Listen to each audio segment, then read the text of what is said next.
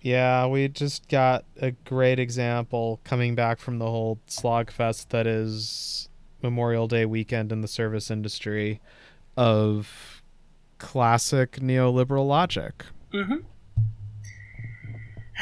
Remember, it's not just a term of abuse you throw at, like, blue checks and idiots with, like, neolib globes in their Twitter bios. It's actually a real thing. Though those are, perfectly valid uses for the term. Yes. In this case, we've got to talk about this one motherfucker. The National Post, a paper I've never heard of before, but apparently it's like Toronto's Torygraph, I guess. Something along that line. In this paper, they found one of their, neolib imbeciles to go, we should privatize the parks, actually. Municipalities should not be responsible for having all of this useless green space. Everything should be a Starbucks. Or if we have to have that green space, we should charge admissions fees. Yes. And, of course, he's like, well, there's a social justice reason because, Memphis had to do that to, like, get rid of its statues because of,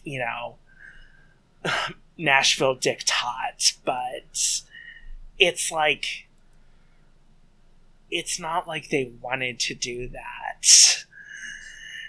And this was, a case of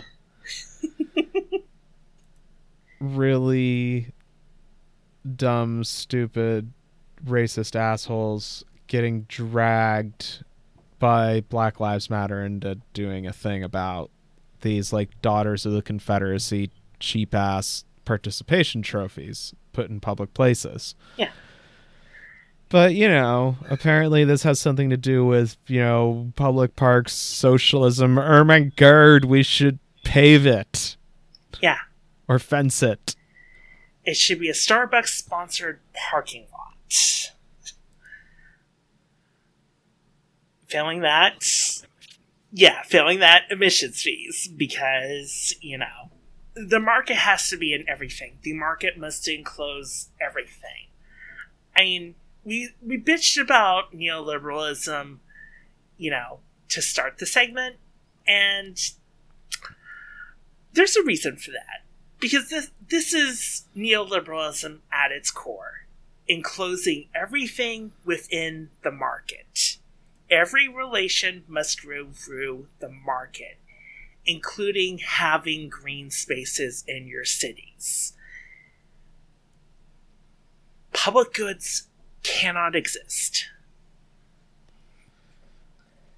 You must pay admissions. Period. Everything must be owned because only then will everything be properly managed. Mm-hmm. And no, I'm not making that shit up. You can actually, like, see that exact quote in the Corporation documentary called literally Corporation. Mm-hmm. From, like, some big muckety-muck economist at that. So, we're not putting words in people's mouths here. Yeah.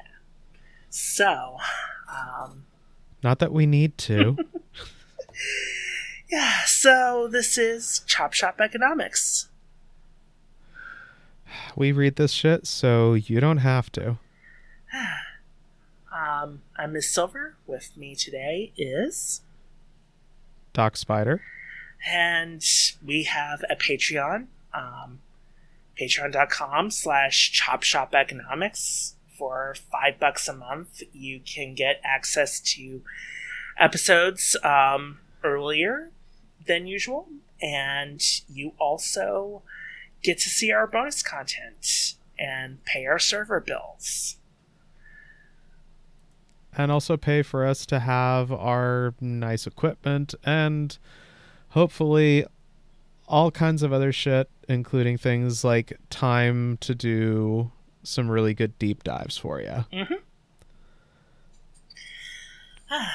So, to kick it off,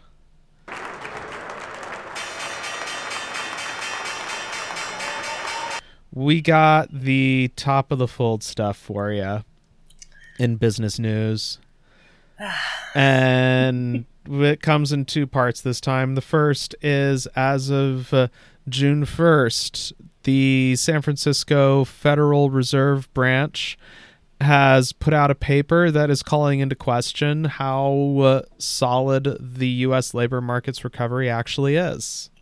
Yeah. I believe their exact word was diverging factors. Something like that? Yeah. Like they looked at 26 different labor markets and they went, oh, normally these variables correlate, and now they're not. And they're actually sort of like veering off in different random directions for some reason. Yeah. Like, they started looking at, like, labor force participation rates. Hell, when we started looking for this for the pre-show, I was like, so what's the EPR right now? And I looked. It is currently 57.9%. So it hasn't budged very much. That's as of April. And what that means is like the recovery and like the actual labor force participation is pretty low. We are building back up to, like, the worst of the Great Recession in terms of labor force participation, in terms of the EPR, which is like the raw, employment population ratio with nothing else considered. Like, how many people are actually employed sustaining the population? We're at 57.9. We're sort of recovering, but not really. And what the San Francisco Federal Reserve has noticed is like, this is bad. And most importantly, like, just to give a sense of how bad we're talking here, that they are looking at 26 different labor markets, which is everything from healthcare to service sector to manufacturing, logistics, everything. And they looked at these different markets and went, okay, most of these tend to correlate in particular ways to other ones, which means, if your employment in, say, supply chains goes down, meaning people get laid off and stuff, then the service sector and retail are probably going to also eat shit for predictable reasons. Because if there's less people moving goods and services, then there's less demand, like ability to fulfill demand, and so on. Instead, what they were seeing rather, is that labor markets which normally move together like that are not, and are behaving in totally unpredictable ways that, to the Fed, granted, we haven't seen the full paper yet. This is just a release that was seen by Reuters first, and as soon as we can get a hold of this thing, we will dig into it more. But, their initial peak has them going, well, shit, this is bad. We're not quite sure why. And, just to throw out an idea there, maybe it's because the factors that made it possible for these things to correlate no longer exist, which is a lot of words for the bottom is falling out. Yeah. This recovery, quote unquote, that we've been, kicking around, discussing, mocking, it's not as much of a thing as, like, the media would like to tell you.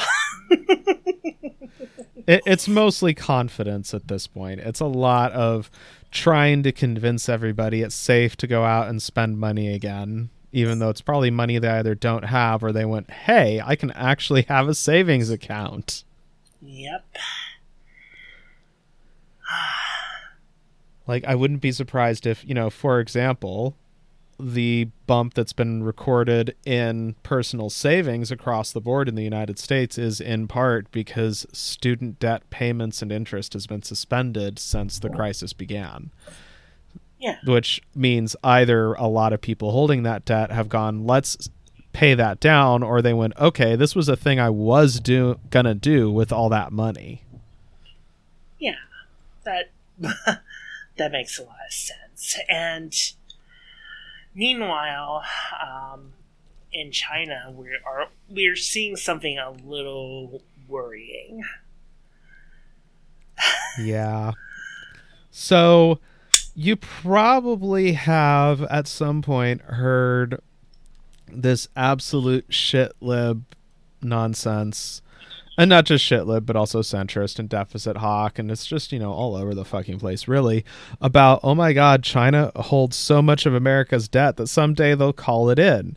And, well, that's not how sovereign debt works. That's especially not how treasury bonds work. That's really not how having the hegemonic currency of global capitalism works. But, leaving all those things aside, because those things get in the way of being able to justify cutting food stamps without looking like a sociopath. Mm-hmm.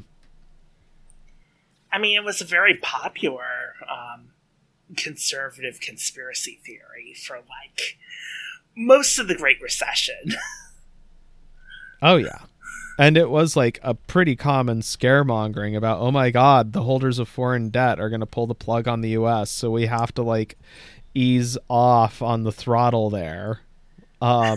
This is actually a lot closer to that. Namely that China has just reported their banking sector now holds an estimated $1 trillion actual U.S. dollars.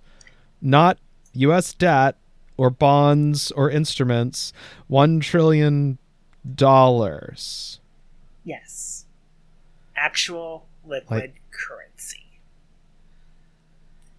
And unfortunately, you can't really get rid of that easily. I mean, what precisely are you going to do with it that isn't going to spook the market? Especially because what's really interesting is Chinese authorities are noting that they're like these banks do not have enough demand for these dollars. That's why they've got 1 trillion of them collectively. Mm-hmm. And that means, guess what? Because this is how finance works. If you have quantity of any currency, you can securitize it, you can mortgage it, you can turn it into the foundation for a line of credit, you can leverage it, you can basically use dollars to breed dollars outside of the U.S. economy, government, everything. Yeah. And basically, at this point, this is... how to put this? This is limiting their options in terms of what they can do with their banking strategy, with their foreign exchange, all of that stuff. And, it's even putting pressure on the value of Chinese currency and pushing it up, which is a problem because part of how Chinese exports have stayed cheap is by some really impressive sleight of hand around exchange rates. Oh, yeah. And this is like, a consequence of holding $1 trillion dollars of a trillion US dollars is that, like, there is a natural currency pressure that you can't really avoid. I mean, what are you going to do? Sell off all your dollars? I mean, you can, I guess, but bang. If you do, shit's gonna blow up. Like, you can't just dump that money into the market without it seriously deflating the value of the US dollar on a large scale. And more importantly, if you do that, it will trigger a crisis of confidence in the dollar. Full stop. And this, by the way, is a thing that's happened before, where an accumulation of actual dollars outside of the United States created a financial market that was capable of spinning dollars basically out of thin air and creating a devaluation crisis. It was called the Eurodollar market, and it was one of these main factors in why Nixon eventually pulled the U.S. off of the gold standard in 1971 and suspended dollar convertibility, thus destroying this thing called Bretton Woods. Yeah. Among many other things. So, you know, what we're talking about here, this isn't just like a couple of anarchists on the internet getting a wild hair and looking for an excuse to say it's all fucked. Because this exact scenario has made things all fucked. Yeah. Like, there's no good way out of this for China. There's no good way out of this for the US. China's got more options, honestly. Yeah. And like, again, this is like a thing we've come back to quite a few times, is the US just doesn't have any good options. Or at least the good options it has requires flushing large chunks of the political system down the toilet. Mm-hmm. And, like, you know, there's things that can be done, but it's like, this is partially like what we've been seeing a lot over the past year and a half, is that for dollars it's like any port in a storm. And it turns out that China was the recipient of much of these fleeing dollars of this capital flight. Like, you know, it has to go somewhere.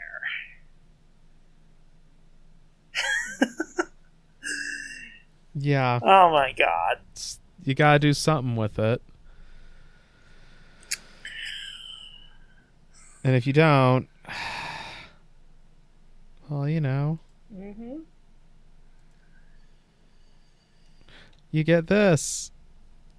So yeah, we got the makings of just, yeah,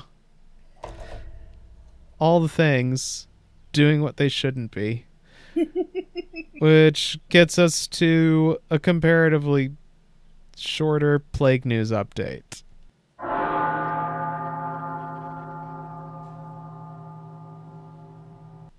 Okay, that's about long enough. Oh boy. The India variant of COVID-19 has been found in Oregon. Mm-hmm. I would probably find this more alarming if we weren't vaccinating pretty rapidly, but oh boy, that's not good. It's still not good. I mean, even though I'm vaccinated, all of our Oregon correspondents are vaccinated. It's not good to have this running out in the open, because if it's in Oregon, it's going to be everywhere else fairly soon. And that's just how it works. Yup. Fuck. And yeah, let's remember this is the variant that has, granted with several other factors in play, brought India's healthcare system to ruin. Yeah. Has done incalculable levels of damage, and will probably, if it's left unchecked, give a repeat performance. Mm-hmm. Now, granted, again, the Oregon state government seems to be not totally, sniffing glue. Mm-hmm. Yeah, like they're downplaying a lot of this in part because this is mostly spreading among the unvaccinated, who, by definition, are every bit as vulnerable as the broader Indian populace. And for what it's worth, the current vaccines around here do seem to be effective, which is what we want to see. It's just, what happens if this breaks through. I mean, this is a watch this space sort of thing. Like, the fact that the vaccine campaign is stalling out on a larger scale is kind of worrying. And it's going to take time. Yeah. And, the CDC rolling back the mask mandate in a very confusing and inconsistent way in some what looks to be desperate bid to get back to normal as quickly as possible is not going to help. Oh, yeah. No. And yeah, basically what it comes down to, as far as what I'm worried about, is it's going to take time for the vaccine to go from emergency use only to being fully approved by the FDA. And apparently there are quite a few people who are like, I'm not taking this until it's, fully approved. And like I said, that takes time. That takes a few months. And what this is kind of reminding us is we may not have those few months if we get the variants, going berserk.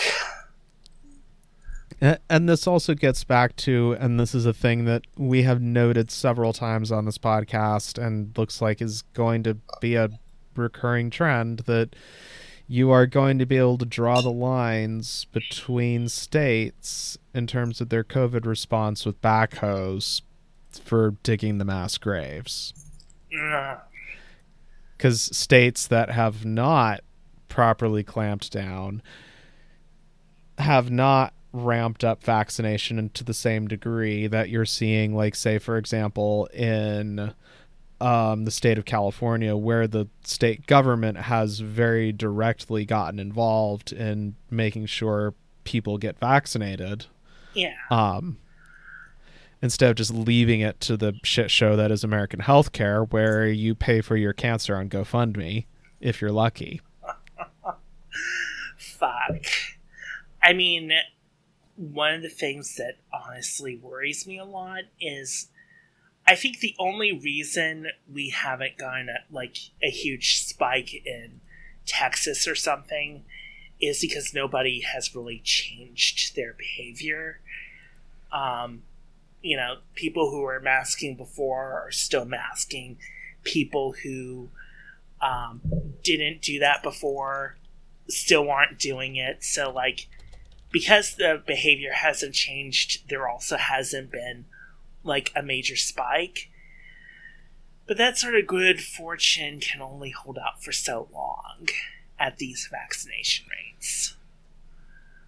Especially because there does seem to be evidence from a number of different surveys and accounts that a significant barrier public health officials are seeing around vaccinations and vaccination rates, particularly in those last like 25 to 30% of the population in some places that hasn't been vaccinated, much higher in many other places, is it's not a problem of lack of access. It's that they're just outright refusing because of, take your pick, QAnon, anti-vax, COVID is a hoax.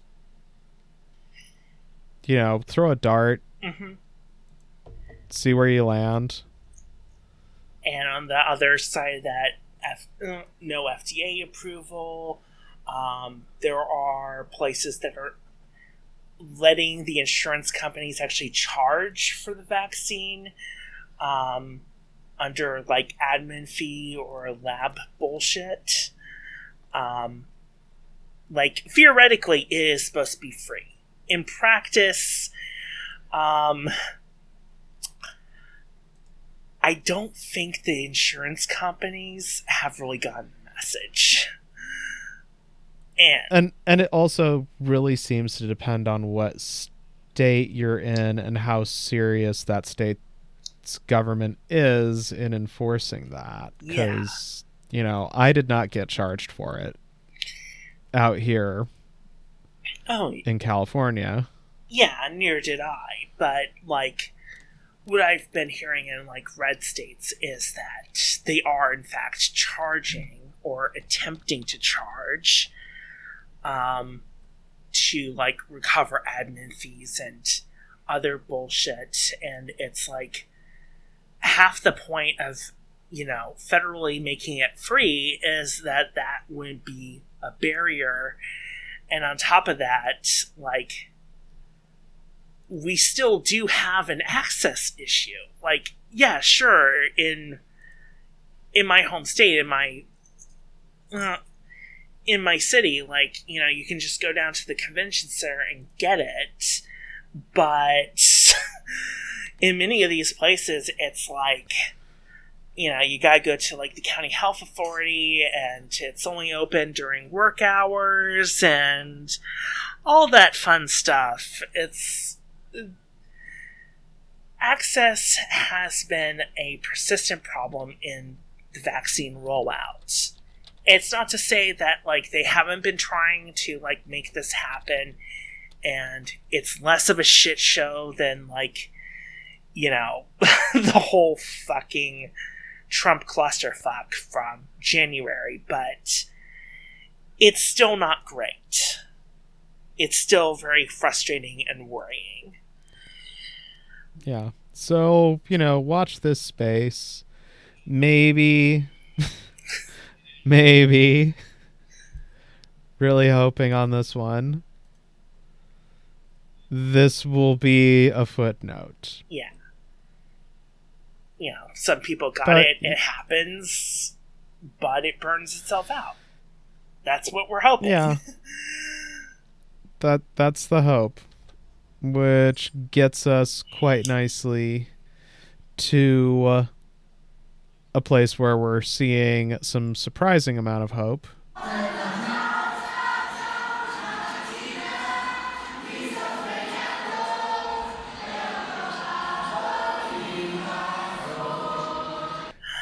Is in the field of remote work, interestingly enough. Yes.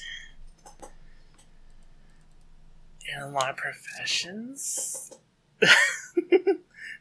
there is a lot of pushback against, we need to return to the office 5 days a week, 6 days a week. You need to resume your 996 in a crowded building.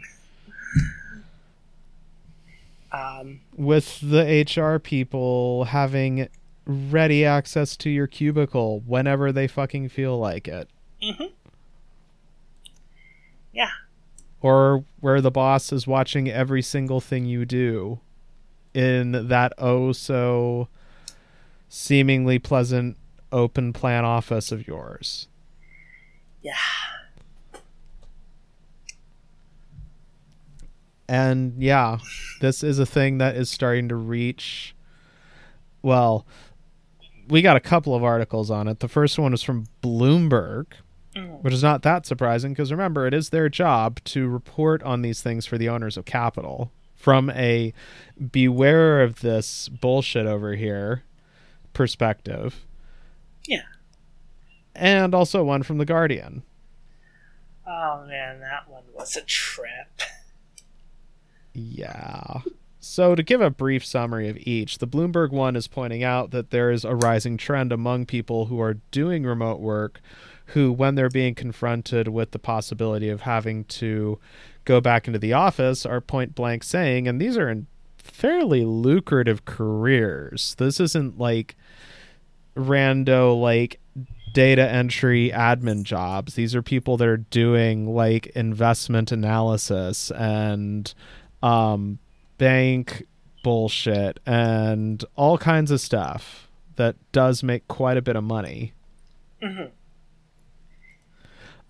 That are going, you know what? We might just say fuck it and quit. Yeah. And, like, there's been a lot of sentiment in my profession of if you're not offering remote work, you're a joke. Like, there is a lot more demand for, like, remote work these days because, well, I mean, what this has proven is that no, in fact, we don't need to be in the office, or at the very least, we don't need to be in the office all the fucking time. We can do our work from home, even in the most boomer of places. You know, actually funny you mentioned that because I never thought I would see this in Bloomberg, but one of the people they quoted on it, like directly said, quote, "This feels like a boomer power play." So, you know, calling anything boomer has arrived in the most mainstream way possible. Nice. It will be in the history books, people.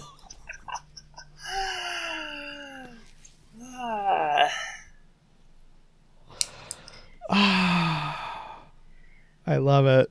Yeah. And you like between this and the new shitty Boss Baby trailers that are going all listen up boomers, it's like what was that Gandhi quote? First they ignore you, then they ridicule you, then they fight you, then you win. Yeah, pretty much. You know, I mean, it's not dismantling capitalism, but, you know, baby steps. Yeah. And meanwhile, there's, in The Guardian, a trial balloon of consent manufacture for why remote work should be banned, actually.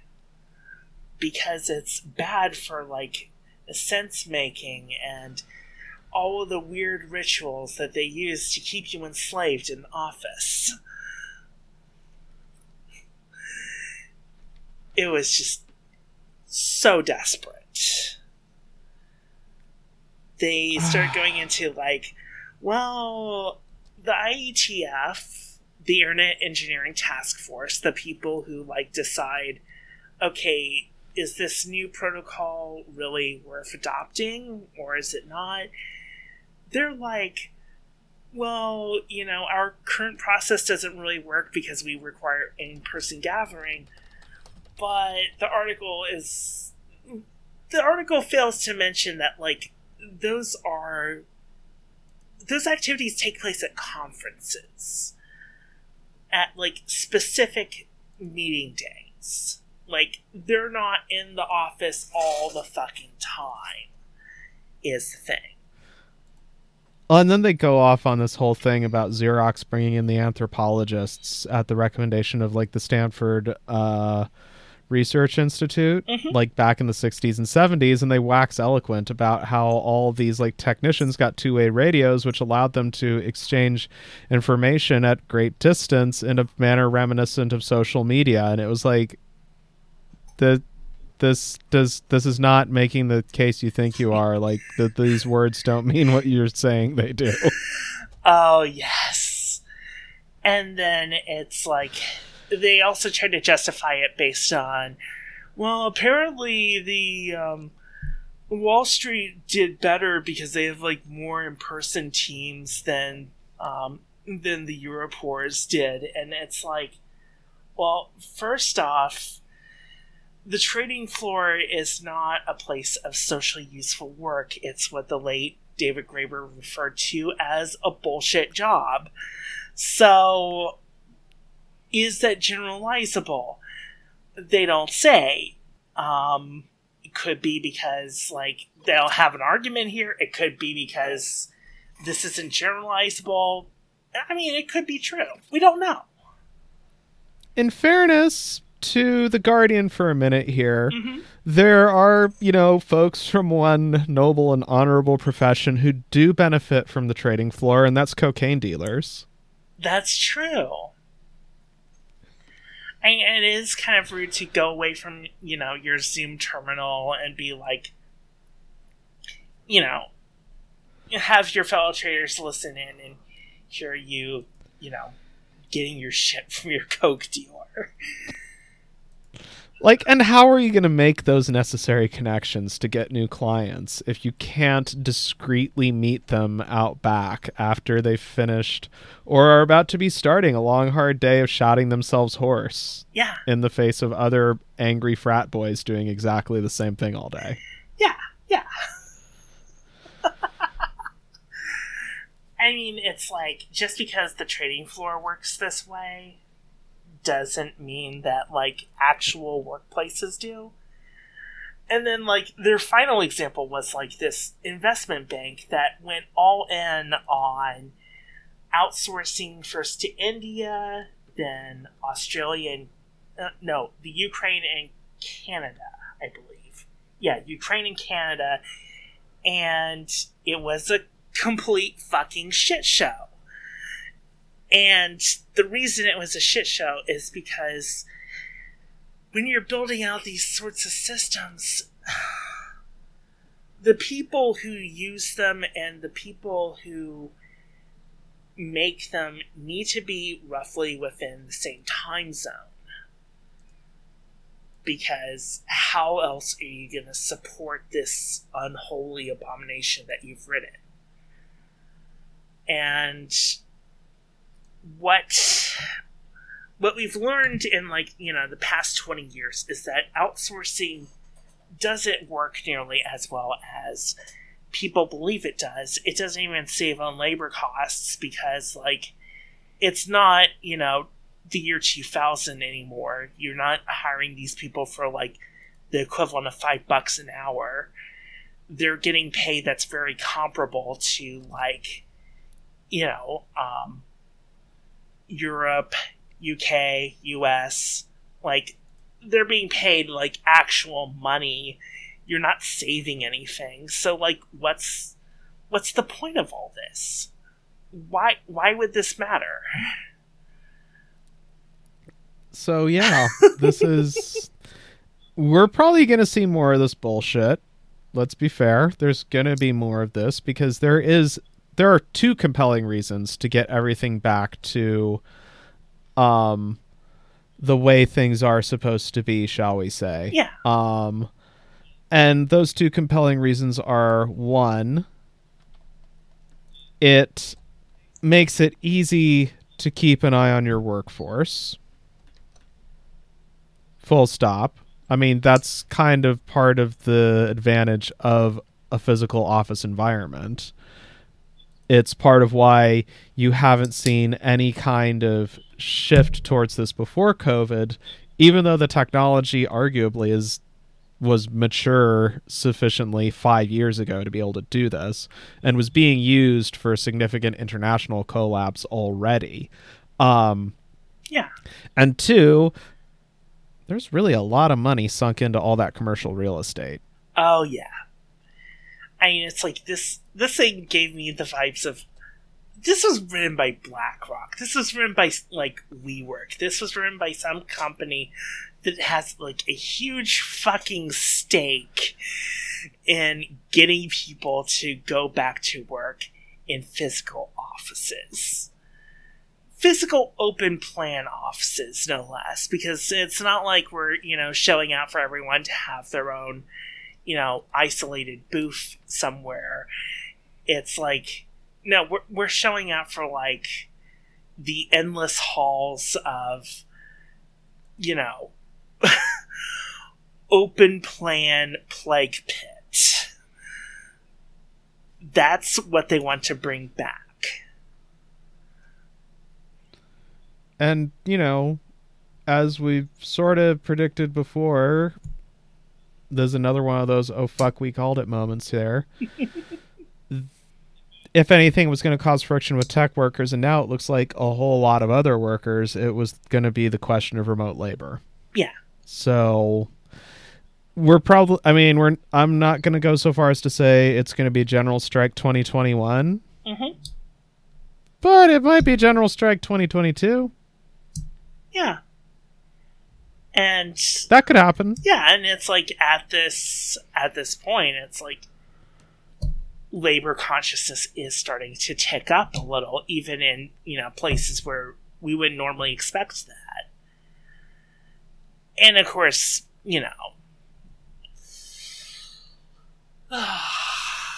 God, it is massively fucked. Oh yeah. And it's, we'll wait and see what happens. But that's kind of where we're at right now, is it looks like the powers that be are going, right, everything back to work, chop chop, we need things to function the way they normally do, and are expecting people to hup too, and that's not happening. Yep. So, shall we move on? Sure.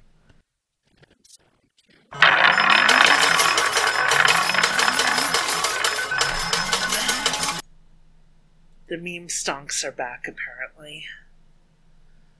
This time it's AMC. Granted, AMC was one of the ones last time, too. Yes. But it's like, yeah, I can, like, see a thesis for why they would fucking jump. And now they basically just went and they're like, yeah, we're gonna start issuing stock. You should not buy it. But, like, if you're one of these meme retail investors, yeah, buy our fucking stock. And what's kind of, like, I think the biggest takeaway from this is, we were having all kinds of fun with this. We even did, like, a whole special on it when this shit went down around GameStop. That this definitely posed a problem for Wall Street, but it wasn't like an existential crisis or anything. It was just one more thing that they just don't fucking need right now. And now it's actually kind of looking like they have figured out a way to cope. Yeah. Or at least AMC has, quite impressively, by turning around and going, right, we're gonna fucking roll with this shit. Yeah. We're gonna pay a company to, like, sell some stock.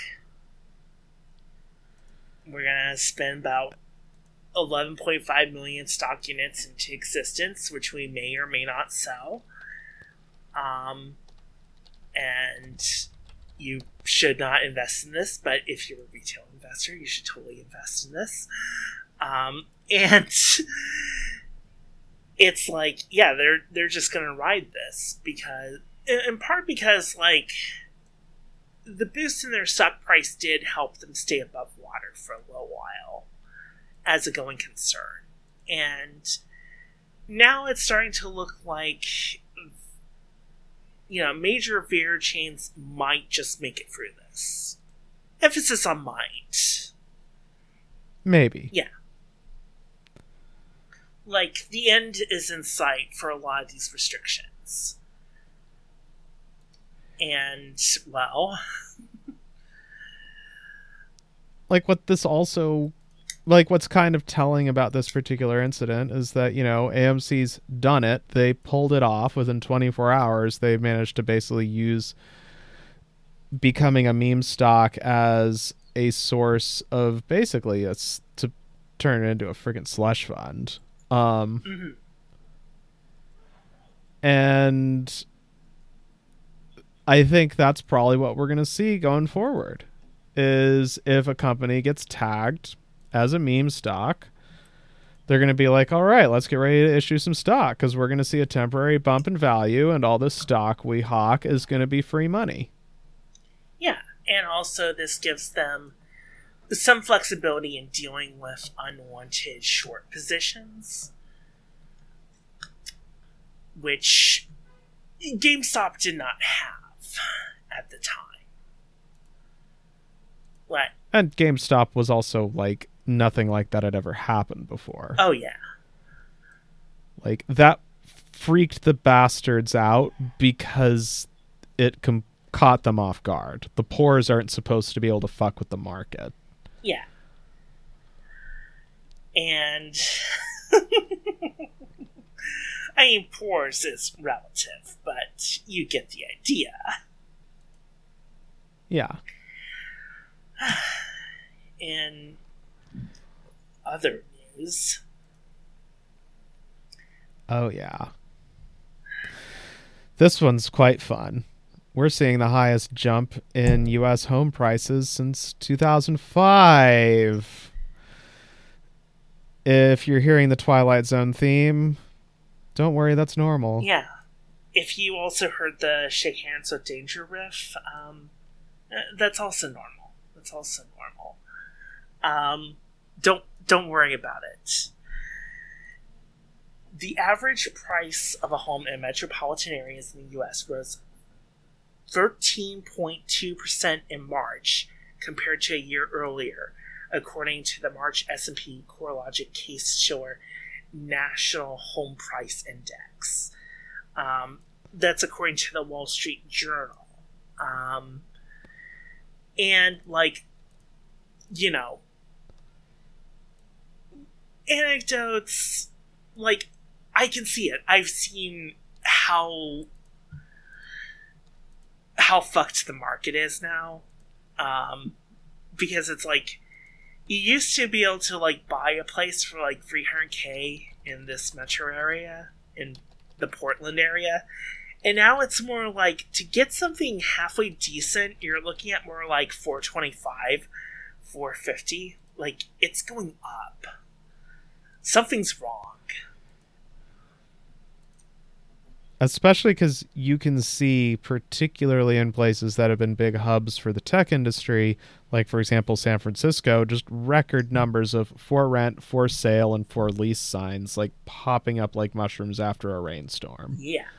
This is, like, this feels like somebody is really plowing money into speculative assets. Again. Mm-hmm. Yeah, and it's like the inventory has been cleared out. That's part of what's driving it. But also, it's like, a lot of this just doesn't make any sense, is the thing. Like, there's, in some cases, like, yeah, there are explanations, but in others, like,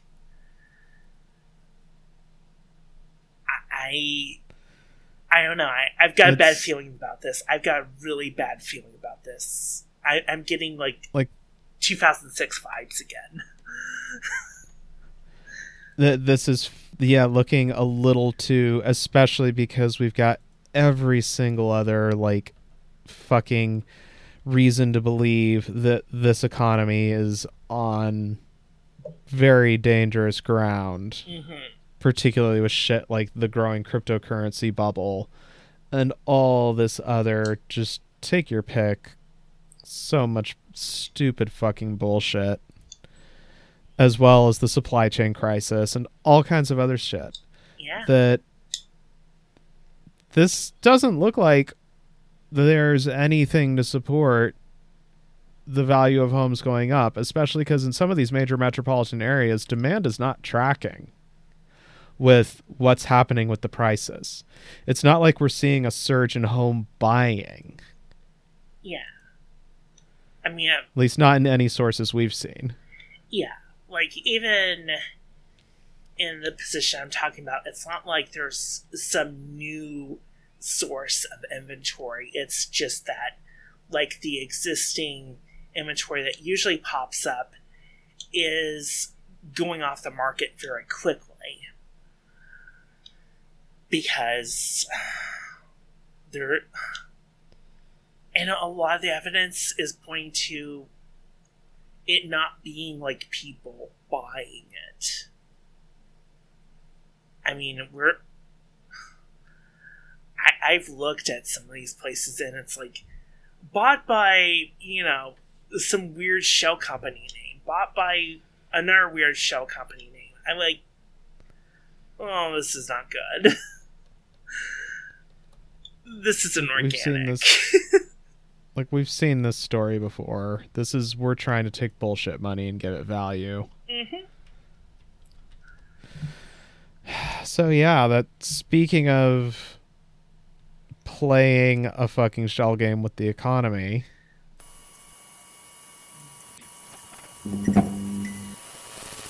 we've got some fun stuff coming from the International Energy Agency, which is one of those alphabet soup groups you've probably vaguely heard of. And their job is just to monitor what's going on in the world of energy on a global scale.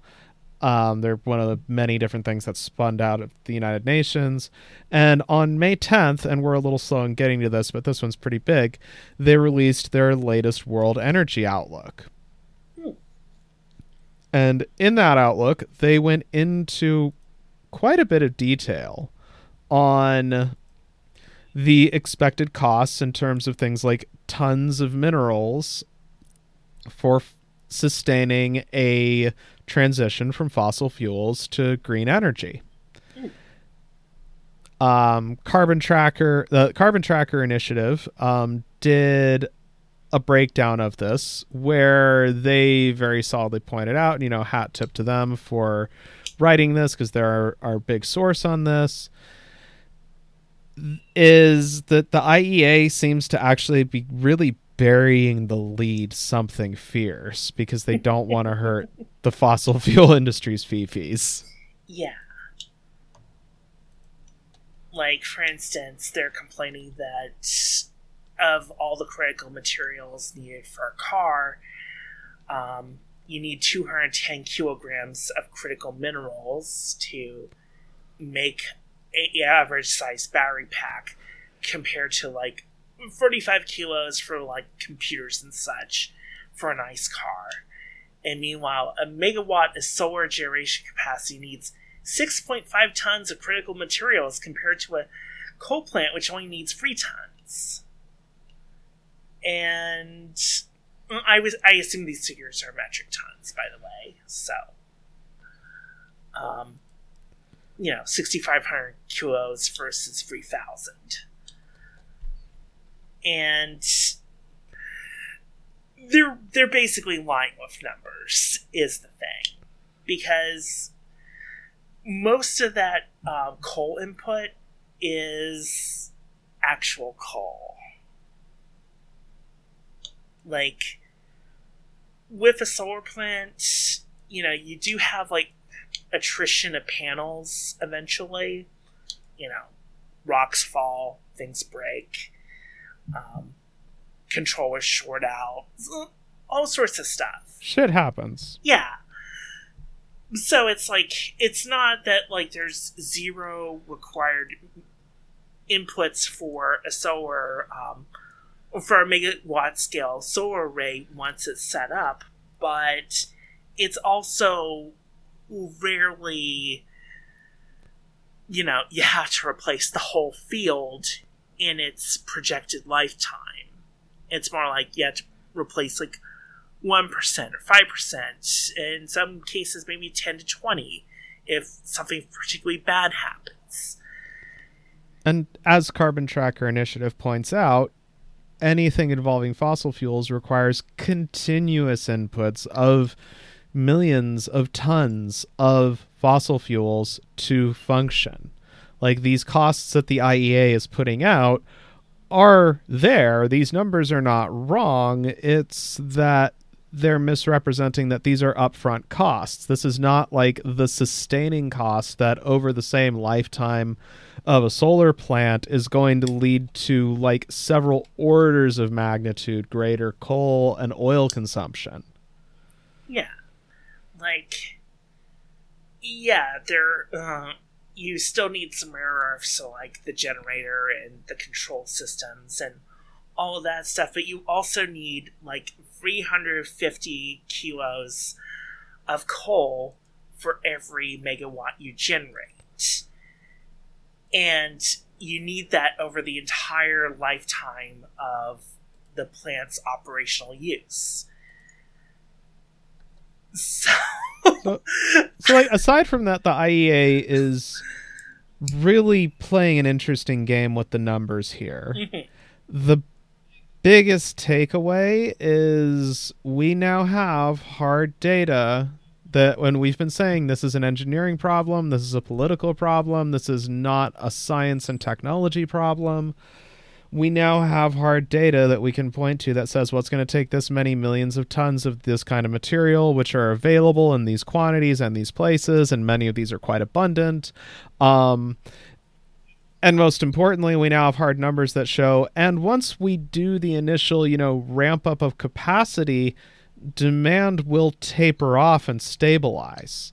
Yeah. Like, probably one of the biggest takeaways from the IEA's own data is that, based on their own analysis of the renewable energy sector, price shocks in these minerals don't do shit to currently existing capacity. It will put a crimp in the new solar panels that are being manufactured for the duration of the price shock, but you're not going to see shit like the 1973 oil shock, when the quadrupling of the price of oil at the pump meant everything went fucking kerflooey. Yeah. Like, this is... There's no pass-through effect. Yeah. And that's major. That is so major. Like, that is a stable state economy. And frankly, we need that. And it's what this, just to give a short version of this, because, we'll probably have to do a whole special on this later. This shows the material basis of not just neoliberal capitalism, but industrial capitalism as we know it is shifting beneath the feet of the capitalists. Mm-hmm. This doesn't mean they can't figure out a way to do some kind of green capitalism with what emerges after. They certainly could, and there's all kinds of awful ways they could do that in the most cyberpunk fashion imaginable. But it does suggest that the boom and bust cycles that we've been told are normal might actually become a thing of the past, because the boom and bust element in energy generation is going to cease to be a thing. Like, Wall Street could still make boom and bust bullshit. Yeah. I mean, at the very least, it's gonna be, to a much smaller scale than, like, the oil shocks of the long crisis.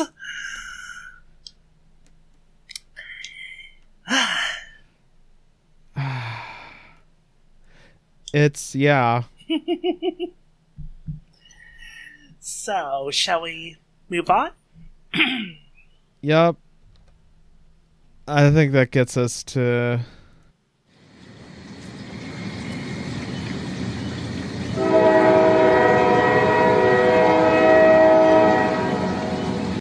the very lovely stuff going on in the world of logistics. Oh, yeah. I know we beat on this drum a lot, but... It's got a great sound, in fairness. It's got incredible tone, it's really resonant, and it, shakes the teeth out of every single person in the room. Mm-hmm. Hell yeah. So, the Wall Street Journal has noticed that Chinese factories are apparently placing delays on orders. Which is all kinds of fun. Oh, yeah. And it's not just, the usual sectors that have been affected thus far, like, anything with electronics in it. It's everything. Everything. Like, across the board. No exceptions. Mm-hmm. Everybody's going, hey, folks, we can't keep up with this shit anymore. Mm-hmm. Like...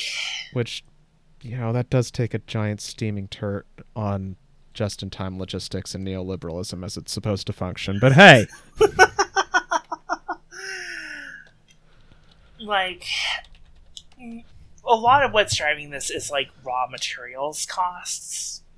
And while, they have been trying to pass those on to, like, everything downstream of them, unfortunately, it's not working nearly as well. Some manufacturers have stopped taking orders entirely for set durations, and that's mainly to, like, get this pricing thing under control.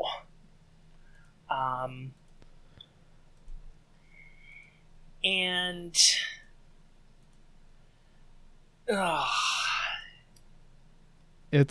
this is more of what we've been reporting on for the last, like, since 2021 started, really. Mm-hmm. The fucking gossamer web of shipments that are supposed to be there yesterday is coming apart at the slightest contact with this thing called reality refuses to conform to your capitalist expectations, you stupid fucks. Yeah. It's like, there's a lot of reasons why these things are happening, but it's getting pervasive enough that, like, companies that are immediately downstream of raw material providers are suffering. It's no longer like a lot of the chip production stuff is not a raw materials problem, unless you're talking about water, of course. Yeah. But, like, a lot of this stuff is, well, our raw material requirements are rising in terms of price. We can't recover all of those costs by jacking up the wholesale price. We're going to have to stop production. Some of this is to meet, like, pollution quotas. Some of this is they just gotta stop, but sometimes they just don't have the, like, space in the line or in the build order to be able to accommodate it. Sometimes they don't have labor, because they're already backlogged from all the orders they had to delay because of the whole COVID shutdown, dumping a bucket of wrenches in the global economy. Yeah. Like, everything is out of sync, and that these sort of moves have reached this stage of production doesn't bode well. And that kind of leads us into the other story, which would be that New York Times article they finally noticed. the thing that we were talking about a couple weeks ago. Where they, remember that Bloomberg piece that was all like, oh shit, why is everything running out? Well, now the New York Times is going, hey, look, there appears to be a supply chain crisis in the economy. Yeah. And it is affecting everything. And they're like, the root cause is just-in-time manufacturing, just-in-time logistics. This is not working anymore. But at the same time, there are a bunch of people who are very convinced that consumers will not accept any sort of change of prices due to supply chain resilience. And, I mean, okay, I guess. I don't personally... Maybe. I personally think that, like, that's bullshit, in part because, well, let's put it this way, the system's not working. The system is not working. You probably noticed this if you, like, order a bunch of shit on Amazon. Like, half the third-party people cannot do it. I mean, even Amazon first-party fucks up orders all the time. Or, just doesn't have stuff in stock that you could have gotten before the pandemic. And it's like, at this point, I am not convinced that that's a meaningful argument. We were already paying higher prices. We're already no longer able to expect, like, 2-day delivery on things. Whether or not that's a good thing, I'll leave to you. But, like, nothing is working as these people think it should. Like, the whole promise of the just-in-time economy is dead. These production deadlines for consumption, they don't mean anything anymore. Like, everything is backlogged, everything is held up, everything costs more. And, like, we're seeing the consequences of it. And it's like, no, I think people would pay for, for all of this to stop and for, like, things to get back to something approaching normal, because this is ridiculous. Yeah. And I think what is this absolute shamble fuck that we've got now is going to force some kind of significant shift in the way we do economics and, like, economic policy and everything else. Because clearly this leaving everything to the market and telling the private sector to do whatever it wants and the public sector just has to get the hell out of the way is not working. And the promises of neoliberal capitalism are not coming true. So what's left? Like, it feels almost like it's a bit of a self-fulfilling prophecy that they're going like, well, but we don't think people will accept this. It's like, well, you're not giving them the option, and you're probably not going to have the fucking money to do it at this rate. So yeah, it's fucked. Yeah. Like, I think that, like, it says something that the New York Times is now seeing it. And they're like, oh, right. There are these things called material conditions. This might be a problem. If things can't get from point A to point B, this could present a challenge to this thing called having a functional economy, society. Insert here. Mm-hmm.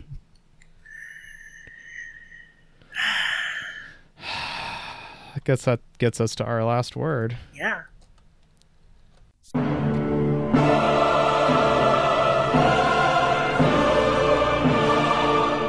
Which I guess you could say is this recovery isn't. Yeah, I don't know how else to say it. It doesn't exist. This recovery does not exist. Or rather, it's, as we've been saying repeatedly, this thing is way more brittle than the business press wants to imply it is. Like, nothing is working, nothing is returning to anything like normal. Normal was pretty... Yeah, like, normal was pretty fucked up, but in a few ways it was better than this. Now, we don't even have that. It's just fucked. Everything is just fucked. With the caveat, of course, of that normal was better because, you know, it actually kind of ran the train on times. Kind of, yeah. Occasionally. As opposed to completely not. Mm-hmm. Mm-hmm. Like, all of the slack in the system that made it still function is gone now. And now, like, everything to do with production is being yanked around, and consumers are yanked around with them, and this whole frictionless capital thing, the dream is dead. I don't know what else to tell you people. It's dead. It has ceased to be. And not only is it dead, but the very things that have made it possible, like the sort of digital technologies that are now fueling the cryptocurrency catastrophe, look like they're on track to completely fuck what's left of the functional economy by creating a bubble of just unbelievable proportions. Like, I never thought Wall Street would manage to make a bubble that would also completely cannibalize the one industry that was like absolutely vital to making neoliberalism even happen in the form of computer technology. Like, I never thought they'd manage to just completely like mine the well and the shaft to this extent. Yep. But they gone and done it. That they did. Jesus fuck. So now they've done the stupid. They have set themselves up for failure, and because, you know, capitalism is really great at incentivizing actions that make sense on a micro scale but are really fuck off stupid on a macro scale, everyone's doing what you're supposed to do in a crisis like this, which is run for the lifeboats, fuck the women and children, punt them over the side if you must.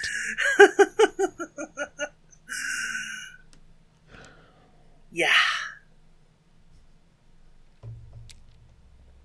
I mean, yeah, watch this space, but it's like this whole thing is just slowly rotting away, and like, you know, our capitalist masters are like dimly aware that there's a problem, and the people at the point of production know there's a problem because it's, you know, it keeps them up at night, but like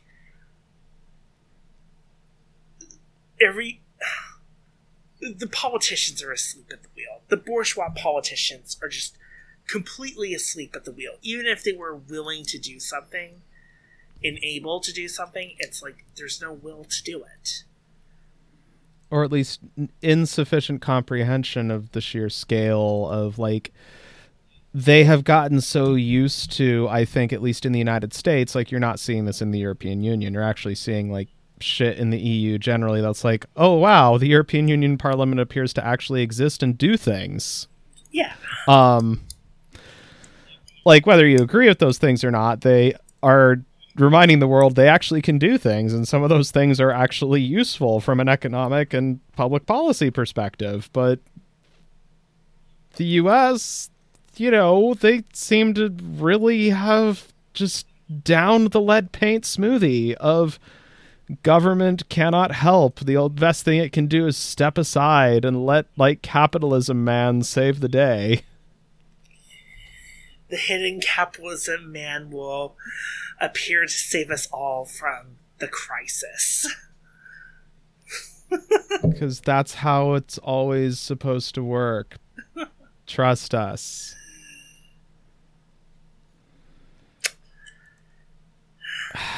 It's just, like, I can understand why they've gotten themselves into this kind of stupidity. Mm-hmm. But this just sort of hammers home it's going to be up to us or save ourselves. These guys just don't get it. Or the ones who do get it are not acting with anywhere near the kind of urgency that they should, given circumstances.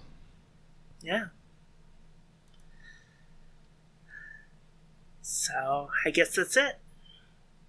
Yeah. And I guess just one last thing on that is just, going back to our material collapse thesis for a second, we're going to start to see these different, like, disparate chunks of this failing economy just lash around. Like, it's going to be like watching a rabid octopus in its death throes. There's like this has been said on this show before, and I'm going to come back to it again because this is vital to understand. The Great Depression did not happen overnight. It wasn't the stock market went boom and suddenly we were at 25% unemployment in the United States and economic collapse worldwide. There was signs leading up to the Great Depression, like the slow implosion of the farming real estate bubble in the United States, Canada, and Australia, the collapse of the London Stock Exchange a week before Black Tuesday because of massive levels of fraud. Mm-hmm. And then the day after Black Tuesday, Wall Street recovered about half of what they lost. And you can see on the Dow Jones that there was a bit of a bubble retrospectively that existed for a couple of years after the market crashed really hard. And the whole, like, reaching Hoovervilles and 1 in 4 Americans out of a job did not happen immediately. It took a couple of years to reach that state of total deterioration. And I think we're on a glide path in that direction. Yeah, I'd agree with that. I mean, we're not going to have Hoovervilles again. We're probably going to end up calling them Trumpvilles or Bidenvilles. And,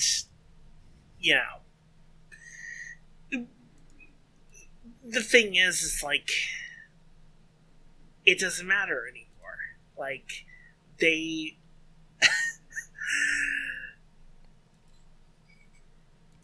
economy machine's broken. I'm sorry, but that's just what it is. It's broken. The fundamentals are dog shit, and it's running on inertia. Yep. And a lot of clapping for the free market fairy. Yes. Very desperate. Please, please, kind of clapping. If only you'd believed. Clap harder, damn you! I don't care if your palms are bleeding. Clap.